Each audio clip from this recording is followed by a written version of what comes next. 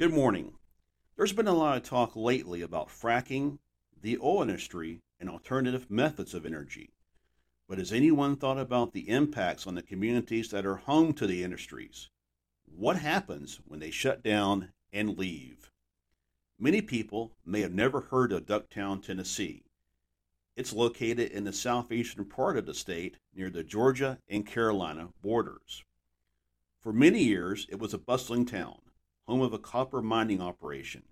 Everyone in the city worked for the company, and the town benefited from the mine's presence. Until one day it was announced that the mine would be closing down, leaving the community without work. What happens to the employees left behind? Last year, I was invited to join a good friend of mine on a mission trip to a city I personally had never heard of. When I arrived, I was in shock. I saw a city that the industry had forgot about, a city full of people left with nothing after the city employer moved on. This city has incredible spirit and determination.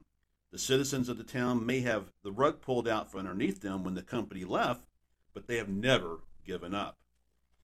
The city's population of 475 has an income of just a little bit over $18,000 per household. The only businesses in the city is a few local stores, a fast food restaurant, and hotel. The day of my visit, we were there to deliver meals and gifts for the holiday season. To many of the residents, this mission trip is their chance to get Christmas gifts and a Christmas dinner.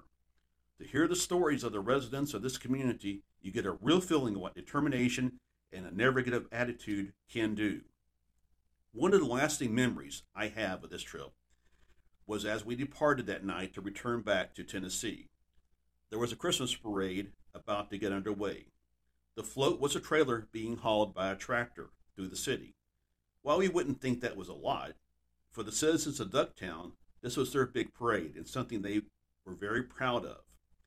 I'll never forget that moment, and we shouldn't as a nation. If the plans to stop fracking and reduce our dependence on fossil fuels gets enacted by the next Congress in the next few years, we will see more Ducktowns. Let's have a plan for these cities before we pull the rug out from underneath them. Our nation can do better. Until next week, this is Richard Rogers, and this is my view.